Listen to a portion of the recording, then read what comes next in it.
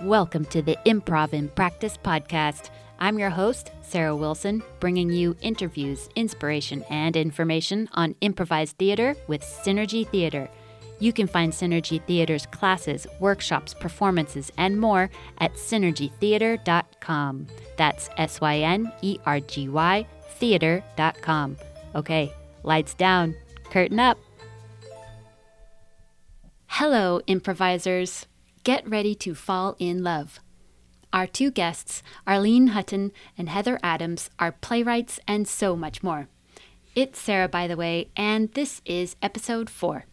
It is July 11th as I record this, and we recorded this interview May 11th, 2021.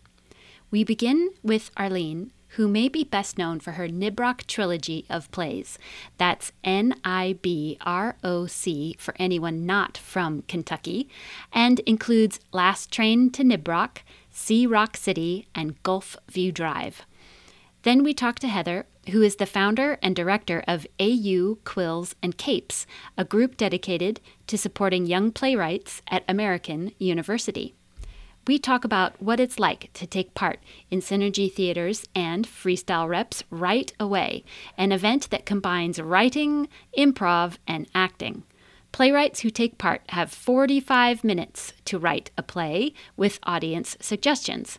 As the playwrights write away, the audience participates in their own writing exercises guided by Synergy Theater's Ken Adams and Freestyle Reps Laura Livingston.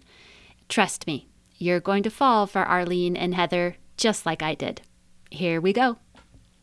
I've been looking forward to this all day. Anytime I get to talk to writers, especially writers like you two, about writing, I just get all happy. So, Arlene, we're going to start with you. How did you find Right Away with Synergy Theater? Oh, wow. Well, I go way, way back to even before Freestyle Repertory when there was theater sports. And I used to watch Ken and Laura and Mike and just all those great people back in the early 90s. I would go to all their shows in New York. And that was before I ever thought about being a writer. And so I just fell in love with improv and they were stars to me. I love them so much. And so I've kind of always followed their careers. And I was really excited that they reached out to me and asked me to be part of Right Away. So is it safe to say you were old friends? Peers, colleagues, well, not peers. I mean, I really looked up to them. I took classes with them. Mm-hmm. I remember Ken was doing some things in live theater where the writers would go down to the basement for a while and write and come back up. Ken has always been experimenting with the form in really, really exciting ways. And then I took their classes and participated in some of their open competitions, the Stanislavski Open, and then I became a playwright. And we've kind of reconnected years later. When Ken was describing to you what Right Away was going to be, how did he describe it to you in a way that you were like, oh, yes, I'm there? He said, you have 45 minutes to write a play. And I said, oh, I'm there. You didn't think it was crazy or you didn't have questions? No, I would not be a playwright if I had not watched these people do improv all those years ago and get excited and turned on my improv. Because for me, writing a play is like improvising in my head and playing all the characters. This is still the way I write. As an improviser, I will just sit down and do what I call a vomit and put everything on the page. And then I rewrite for years. So, no, there's nothing like a deadline. And when you have 45 minutes, that's a really good deadline. What do you find that does for you to work in that constraint? It's the adrenaline. Yeah. It's a rush. It's dangerous. It's risky. It's exciting. There's not much time for self-auditing. Exactly. Right? Exactly. Yeah, that you can't listen to that little judge on your shoulder. You don't have time for them. Do you find in Right Away that the writing comes freer? You know, it's pretty much the way I write anyway. I'm a deadline writer. You know, if I rent a venue in Edinburgh, then I know I'm going to get that play written. It really taps into what turns me on as a writer. And what's exciting to me as a writer is just go for it. Have you described your experience to other writers? I just say how fun it is. It's like, you know, walking on a tightrope or something. It's a thrill. It's a rush. So have you taken any of the ideas that have just come out on the page forward? Yes, the first right away I wrote a piece called Lola Lies to Corky, which was based on, I asked for a suggestion of some names, and I came up with Lola and Corky. And so I wrote a play loosely based on something that actually happened to me, where a friend was in the wilds of Patagonia last March with no cell service. When she got back to Santiago, Chile, she got in contact with me and said, our government is telling us that the United States has shut down and shut the airports and Broadway theaters and everything. We don't believe them. Will you tell me if it's true? And I had to say, yes, while you've been in Patagonia for 2 weeks, the world changed. And so I wrote a play loosely based on that. It's about a guy who goes into the woods to write the great American novel, and he's gone for 6 months. And as soon as he gets cell service, he calls his girlfriend and says, I'm on my way back. I've written my novel. And she goes, oh, things have changed. And so I wrote a little 6-page play based on that. And then I had an opportunity to make it into a longer piece, into a full 10-minute play. And Luna Stage did it as a day of short plays. And then right now it's actually streaming on 44th Street Productions. I guess it just closed. Tom McGowan was playing Corky in it. So it's been done twice already. Oh, wow. I would love to see it. Is it still available? I think it ended last night at midnight. Oh my gosh. Sorry. Is it safe to say you love the creative process? Yeah. Yes. Yeah. Now, I'm wondering where that creativity came from. And I did a little bit of reading, and I came across an article that mentioned in it that your dad, correct me if I'm wrong, once painted a mule with stripes. Would you be so kind as to please tell us that story? It's a true story. It ended up in one of my plays. My father grew up in a small town in Kentucky, and he was always very curious about nature and things like that. And he was still in school, I guess, and he was reading about animals in Africa. And he was reading about a zebra, but he didn't see a picture of a zebra. And he wanted to know what a zebra would look like. He couldn't imagine what this horse with stripes on it would look like. So there was this old white mule that this man used to drive to the train station to meet the train. And he would park the mule in the buckboard behind the hotel. And so my dad, one day, knowing that there was a gap of time before the train would come, he went back behind the hotel with a bucket of black paint, and he painted stripes, black stripes on the white mule, so that he could see what a zebra would look like.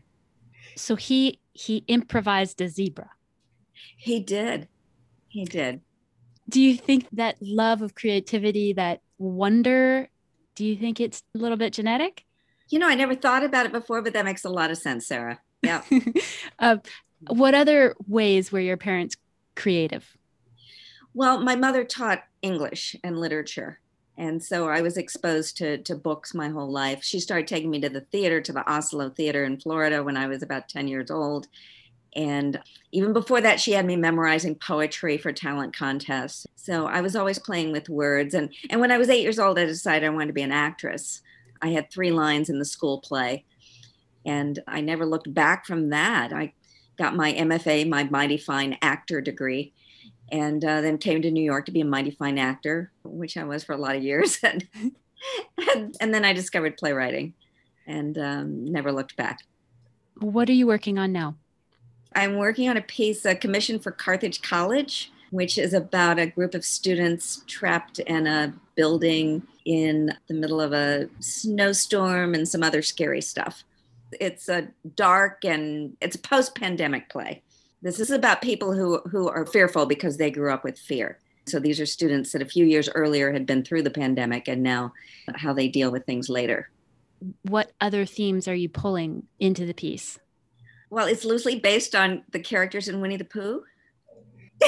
There's a theory in organizational management that any group of people, be it a committee, a department, a family, that all the characters of Winnie the Pooh will be represented. So somebody will always become the mother figure, the Kanga. Somebody will always be the bumbling, fumbling Pooh Bear. Somebody will be the silly little Roo. It's a tricky piece because I started writing it in fall of 2019, and I was basing it loosely on Decameron, the Italian classic. And then the pandemic hit, and then everybody started writing plays based on Decameron, which is about a group trying to escape the plague in Florence, Italy. Do you know how it's going to end? We'll see. It's exciting to write for college students. I really love developing my work at colleges, and it has to be a big cast. There's a cast of 10. It has to be an ensemble. Several of the characters can be played by men or women. So we'll see. I'm workshopping it this week for the first time, so we'll see how that goes. If you were to write a role for Heather, who is a very accomplished actor, singer, director, am I missing something? Producer. What else? Did I say writer? I meant to say writer. If you were going to write a role for Heather, what kind of role do you see her in? Well, off the top of my head, having seen a little bit of Heather in Right Away, I think Heather has a really wide range. So she could play a role where we see her at different times in her life. She can play drama, she can play comedy. So Heather's kind of one of those actors that can play anything, don't you think? Yes. Thank you. Heather, do you have any questions for Arlene? I would love to read that play you were talking about when you're finished with it. I think that sounds awesome. Mm-hmm. That's not a question really, but yeah, put me on that list as well. Yeah, I'd like to read a finished version myself. What's it like being in the writer's room in Right Away? I'm trying to put myself in that chair, in that time constraint. Do you have any room for anything else in your mind but the writing? Are you sweating? It's like driving at rush hour on an interstate in a city that you don't know, and you just have to keep up with the traffic. That sounds terrifying. Well, Right Away is a lot more fun than driving in Right? rush hour on an interstate. but there's that feeling of fear. Or at least for me, I don't drive that often. So when I do, it's a big deal. Oh, I get it. Yes. Heather, how would you describe your experience with Right Away? Yeah, I find it very exciting as well. Similar to what Arlene was talking about. There's this feeling where you have to get started and keep writing. You try to just never take your fingers off the keyboard if you can. I find often that you kind of surprise yourself because as you're going along, you don't quite know how things are going. And I personally usually tend to be very much of a plotter with outlines and things like that. So having to put all that aside and just write is really exciting and really fun. And then at the end, I imagine, do you step back and go, whoa? Yes. You go, give me a drink. Heather, I was watching one of the Right-Aways and I was so impressed with your play. And it was about a superhero that was graduating. Yes. And there was... Oh, what a great premise. Oh, it gets better. I think it was she was going to walk across the stage in the ceremony. But part of that walk across the stage was they would gain powers. And then they would also sometimes flip and go from hero to supervillain. And the person who was graduating was like, I have too many skeletons in the closet. I'm not going to go across the stage because I don't know what's going to become of me and I don't want to become a supervillain. And that premise was so good. Can you talk a little bit about, Heather, how you came up with that and just that whole experience? Thank you. Yeah. I think I asked for the suggestion of what's important event in someone's life and I got graduation. And that's something that's certainly close in my world currently. I wanted to try and remove it a little bit from exact reality because I tend to enjoy writing more magical realism things. And superheroes in general are a big theme that just runs through my brain. And I really enjoy the metaphors that they can bring for real life. I didn't plan it all out as it was happening and I didn't fully know what it was. But in fact, now that I think about it, I'm not sure I knew there were superheroes involved when I wrote the first 5 lines. When I go back and read some of the scripts, the first little bit is always quite vague and then it starts getting specific as the lines go on. Superheroes is one of those automatic things my brain likes to go to. So that became what it was about. And then it was just a matter of accepting whatever offer my brain had just given me and trying to build on it and make it more exciting and give it whatever meaning it was going to have. Usually I never quite find a meaning before I start writing in these Right Away things. And then as it goes on, I find what I think I might be getting to and try to play into that more and more. Okay, so quick aside. The Right Away that we're talking about here streamed live May 25th, 2020, and just before Heather's play debuted, Ken talked about what the writers had to include in each of their plays based on audience suggestions. The first suggestion was a line of dialogue, and the line of dialogue was, "That's not a statue, it's someone else." Then the next suggestion was to use a pumpkin as a metaphor. And then the next suggestion was a stage direction, someone throws something. And then the final surprise suggestion was the line of dialogue, pass the sriracha. And with just 45 minutes, Heather nails it. She's got the statue. Wait, what's that? Is that a statue of... That's not a statue, it's someone else. She's got the pumpkin. He was the Cinderella to my pumpkin carriage. Someone throws something. Jamie removes her graduation cap and throws it at the ground. I won't do it. And then there's the sriracha. Pass the sriracha. That's what you said to me during lunch on your first day. I really liked what Heather had to say about accepting whatever offer her mind came up with. And I wanted to know more about how she managed self-doubt. Where do you think that self-auditor comes from? Can you describe further what you mean by self-auditor? So when we have more time to write, there's this voice or other presence. It's like, no, delete that, or no, not that. Oh, that's awful. Yeah. Where does that come from? I think it is a large combination of, depending on what exactly it's auditing, sometimes personal insecurities or ideas about the world that people either are going to like or aren't going to like. And I'm interested in some of these theories about free will and things where like you don't control what pops into your head. And those ones, especially the first ones, are often not quite your own. There's stuff from society and stuff from your friends that pops into your head first. So I think if you're going through your writing and those initial judgments are probably not entirely your own, and you have to try and sift through them and find what you want to take and what you want to leave. Arlene? Yeah, to reverse engineer that a little bit, I think it's partly about expectations. When we do Right Away, everybody knows we have 45 minutes to write these. So the expectation is lower. You know, it's like going to a reading where you know the actors just got the script that day versus going to a full production. You just have different expectations. That first burst of creativity is a lot of fun, but you also know it's not going to win a Pulitzer. What's interesting to me is, as you both know, that critic in the head is there when you're improvising as well. But one of the first things that you learn when you're learning to improvise a play is say the first thing that comes into your head, be spontaneous. What do you think about the value of that? In that, as writers, you both know that the first thing that comes to your head is probably, I don't want to say someone else's idea, but it's probably what would you describe it as? Heather, you were talking about that. Yeah, I didn't quite mean the first idea that you think to write. I think your first creative impulse is very much your own, and you probably want to act on that. The first judgment that then thinks about that impulse is probably what you want to ignore. Especially in Right Away or in improvisation, that first creative impulse is definitely the one you want to act on most of the time. Arlene? Well, one of the things I loved so much about improv was how busy it would keep my brain. So I had no time to really think.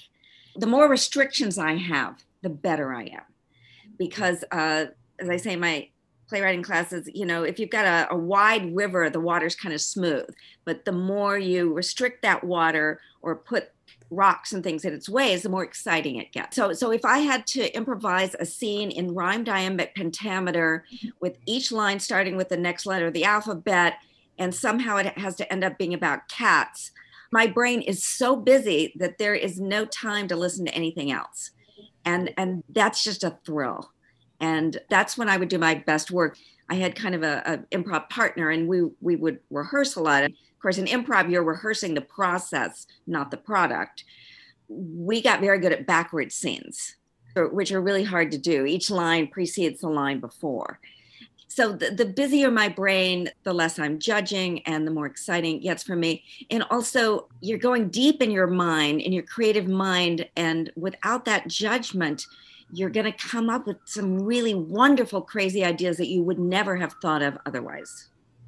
Yes. I've heard other improvisers say that overthinking slows everything down and it just stops the flow. So in that moment where you are riding away, there's no room to overthink. It's kind of the brain's version of a runner's high. Yeah. Absolutely. Yes. Heather, I was thinking about your story with the hero that's graduating. And Love that concept. it's so great. It's the hero's story is such a classic story, but Heather just looked at it through another lens. I love that. And then I was thinking, I've never looked at Winnie the Pooh before through the lens of a group of heroes, an ensemble of heroes. So if you looked at Winnie the Pooh, who would be the lead hero there? I'm going to have to go now and get back to writing this play. You just give me a good idea. and Here it is. and Eeyore, and then would Christopher Robin then be in the role of the mentor, or what do you think? Am I crazy? No, I'm taking notes. I'm loving it all. Just keep talking. I feel like part of the beauty of Winnie the Pooh is that each character is the hero of their version of the tale. Each one of them represents someone who exists, some, archetypal person or personality type. And I stand by the idea that everyone has a story and everyone can have a story built around them. It's hard to label one of the Winnie the Pooh characters as the hero. I'm assuming here that you will both continue to partake in Right Away. Absolutely. Whenever they ask me. Okay. With that experience, then, can you speak to someone who is starting as an improviser for the first time? What advice would you give them? Well, improv changed my life. It really changed my worldview. If you walk through the world going, yes, and it's a different world. And it's not that you have to agree with everything, but if you start seeing everything as an offer and acknowledging that an offer has been made, whether you accept it or not, the world is a different place. I think if everybody in government took improv for a couple of years, they would be different people. Definitely. Yeah. Yes. Heather, what do you think? Yeah, I have a slightly more limited personal connection to actually improvising. For a very long time, it was something I was afraid to do. I was an actor. I loved acting. I loved theater. I loved everything about it. And then it came to improvisation and I was like, that is scary. I want a script. No, thank you. In addition to that, for my entire life, basically, I've been a rather shy and quiet person, lots of social anxiety and things like that. But I think leaning into the philosophy of improvisation and even just taking that class and letting yourself do crazy things and just say the world is a playground and you can do anything if you just accept offers and be spontaneous and make your partners and your friends and everyone around you look good. Yeah, make your partner look good. If everybody in the world was trying to make each other look good. Yeah. Wow, how great would that be? Yeah, it's definitely impacted my writing because it's so freeing to just get your first draft out in the realm of spontaneity. It certainly helps with acting too, and just living as a human being in the world. It really does change your perspective.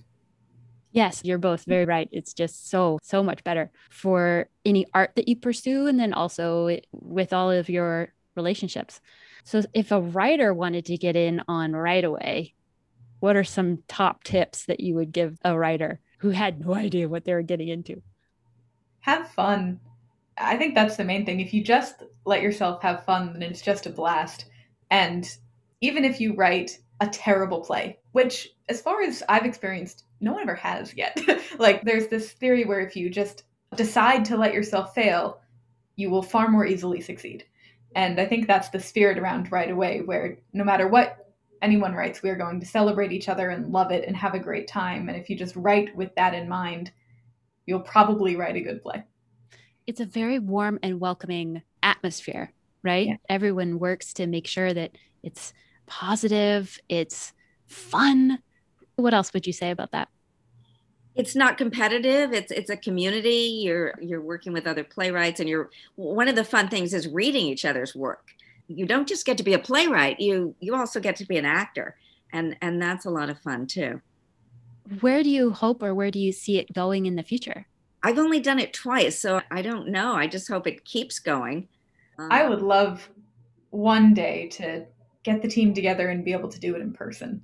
Oh, yeah. It is a splendid experience already, but I can only imagine if we really were all in a room together while we were writing our plays, it would just be that much cooler. And then really being able to get up on a stage with them printed out in our hands and act together, that would be thrilling. Yes, I agree. So, did you bring a favorite poem? Arlene says she has one memorized by Emily Dickinson. Would you like to share it? Sure. It's one that people know well. I'm nobody. Who are you? Are you nobody too? Then there's a pair of us. Don't tell. They'd banish us, you know. How dreary to be someone. How public like a frog to say your name the livelong day to an admiring bog. Heather, did you bring one? Yes, I also brought an Emily Dickinson poem. I recently found her poem, Hope is the Thing with Feathers. Oh, yeah. Hope is the thing with feathers that perches in the soul and sings the tune without the words and never stops at all. And sweetest in the gale is heard, and sore must be the storm that could abash the little bird that kept so many warm. I've heard it in the chillest land and on the strangest sea, yet never in extremity it asked a crumb of me. So I have a challenge for you, a structure to make your rivers flow fast. Oh, no. And that is, oh, you're gonna love it. Haiku poetry is 5 syllables, 3 lines, 5 syllables, 7 syllables, and 5 syllables. So my challenge to you is take a couple minutes and take your poem that you both brought and make a haiku out of it. Ready, set, go. And as Arlene and Heather work their creative magic, I can tell you how you can join the audience of A Write Away. Just go to freestylerep.org to register. The event is free and right now via Zoom, and they do limit the number of participants. Again, that's freestylerep.org, and while you're there, you should check out the awesome programs and people at Freestyle Repertory Theater. Okay, let's get back to Heather and Arlene. Arlene, want to go first? I am nobody. Are you also nobody? What a pair we are. Love it. Heather? Hope, the feathered bird, so sweet yet some would stifle, it will still go on. Oh, she's good. You both are so good. Emily Dickinson, she has such empathy in her writing, don't you think? And Heather, I went online and I saw that you have a website, and on the website you were talking about the importance of bringing empathy to the characters that you play. Yeah. And I thought that was really beautiful. And that is something that I would like to touch on in closing, the importance of empathy in your writing and how you can bring more empathy into improvising. Heather, you want to go first? Sure, yeah. I think especially over the last few years, I have come to realize that empathy is the primary center of my philosophy about everything. And art is so valuable in that it produces empathy, especially theater. The very idea of acting is to feel how another person feels and live their life and share it with others so that they can do the same. So for me, writing is the way to do that for the world. And I think to write authentically is to really feel empathy for your characters and create them as real as a person as they can be so that other very real people who then watch them can relate to that and feel things from that. You have to do the same thing as an improviser and more of it all at the same time because you are writing and acting all in the same moment. If you think about just how you can connect to what your character wants and who your character is and how they feel, that should be the primary motivation for everything. Yes, wonderful. Arlene? Well, I think the only way to understand other people is to hear their stories. Yeah. And I think sharing our stories is one of the most important things we can do. I think it's a way for us to learn how to walk in somebody else's shoes, and theater is a great way to share stories. I'm thinking about the self-auditor, and I think what it does is that it stops our empathy for ourselves and for our characters. It's like an empathy blocker. That's a really good point. I was talking to a playwright the other day, a guy, and he said, "Yeah, I'm just really hustling right now. I'm getting on the phone, I'm calling theaters, I'm hustling." And I'm thinking, I never hustle. And I wish I could hustle. And I think it's a gender thing. And I think as women, we are more fearful to be judged and telling our stories because we've been repressed for so long. And so I want to hustle more, I think. I agree. I love that. Kids find it easier to live by the 3 rules of improv, in my experience, which are be spontaneous, make your partner look good, build on your partner's ideas. And I'm so happy that I have found them again. I had the joy of being in Florida this winter and spending some time with my cousin and her first grade daughter. And I don't get to spend a lot of time around children. And so it was so much fun playing with her because I was just doing improv. I was just yes-anding everything. She was saying, "This box is a spaceship." And I was going, "Yes." And who am I? And she'd go, "And you're going to do the countdown." And I go, "Yes. Houston, Houston," And so everything she said, I just said yes and she thought I was the greatest playmate ever. And we played for hours. And it was just so much fun.